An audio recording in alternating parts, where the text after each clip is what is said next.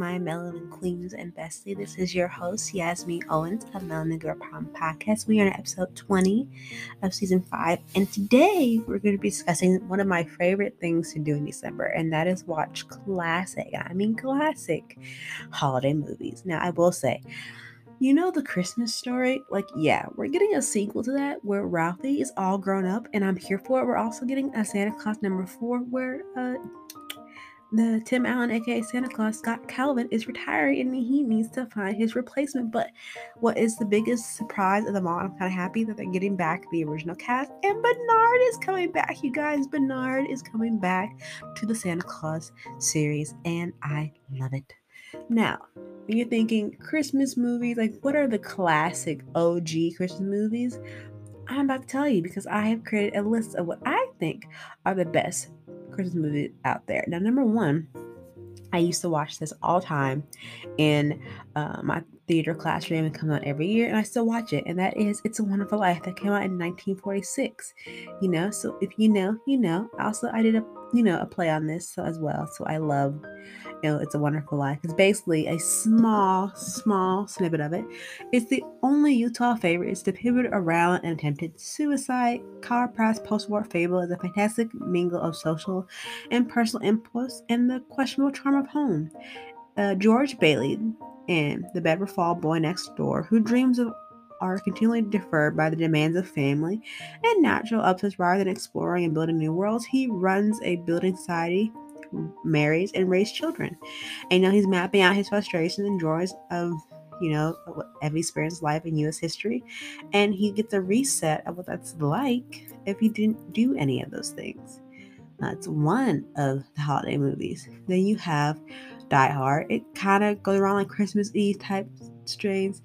I would think, depending on your list, but I like Elf, where you have this overgrown adult child persona who tries to find his real family in New York City. That is Elf. And then you have Home Alone 1 and 2, where they're both centered around Christmas, where a child is mistakenly left at home by his parents and all his other siblings during the eve of Christmas. So that's kind of interesting.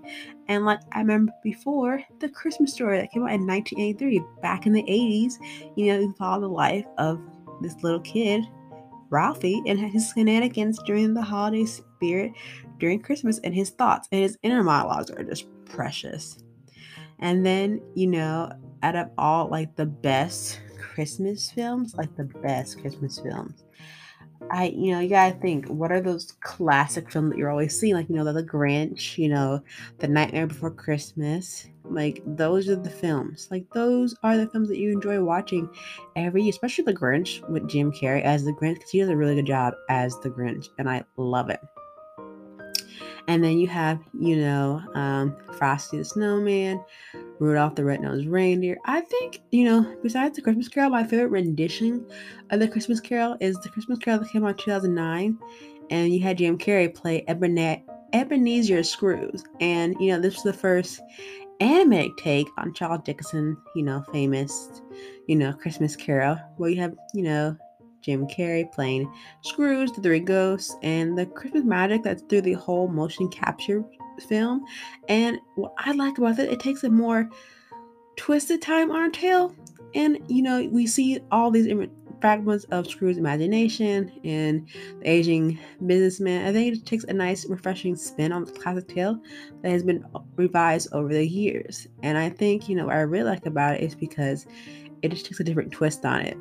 And, I mentioned Home Alone. You gotta think Christmas in Connecticut. That's what came out in the 40s. Another good holiday film. You think for like more of the classic reset of holiday films. You also have what's a good holiday film that normally comes to everyone's minds, like sides like The Christmas Carol, The Christmas Story, It's a Wonderful Life. There's a tons of oldie time goodie films, but I think what I really predict as the Polar Express was another classic holiday film that I love. And in the OG, the Santa Claus, when you have the Santa Claus came out with Tim Allen, who is known for his roles as he do, but when he stepped into the role of the Santa Claus, he stumbles upon Santa being on his roof with his kid, and it just takes a joyous turn from there, which I love, because who doesn't love seeing Tim Allen as Saint Nick?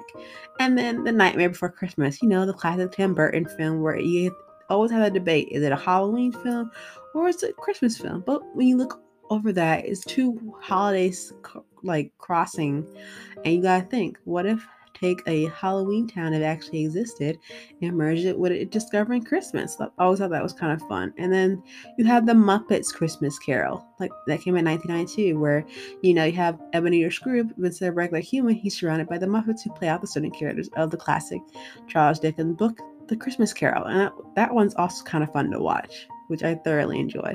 You have The Christmas Story that came out in 1983, which again, it is getting a sequel where Raph is all grown up. And then you have The Miracle on 34th Street, which is kind of self-explanatory. If you haven't seen it, go watch it.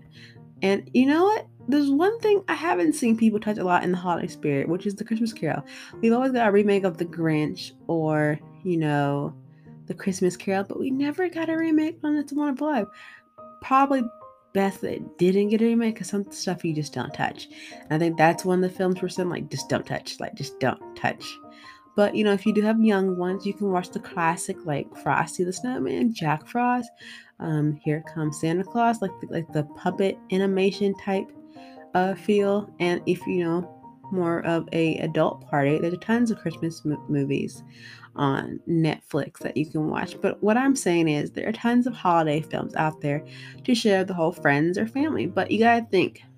You gotta think of the best movies out there to watch and how they're ranked. Some can stem from a lot of things, but I think overall, like the best, and I mean like the best one.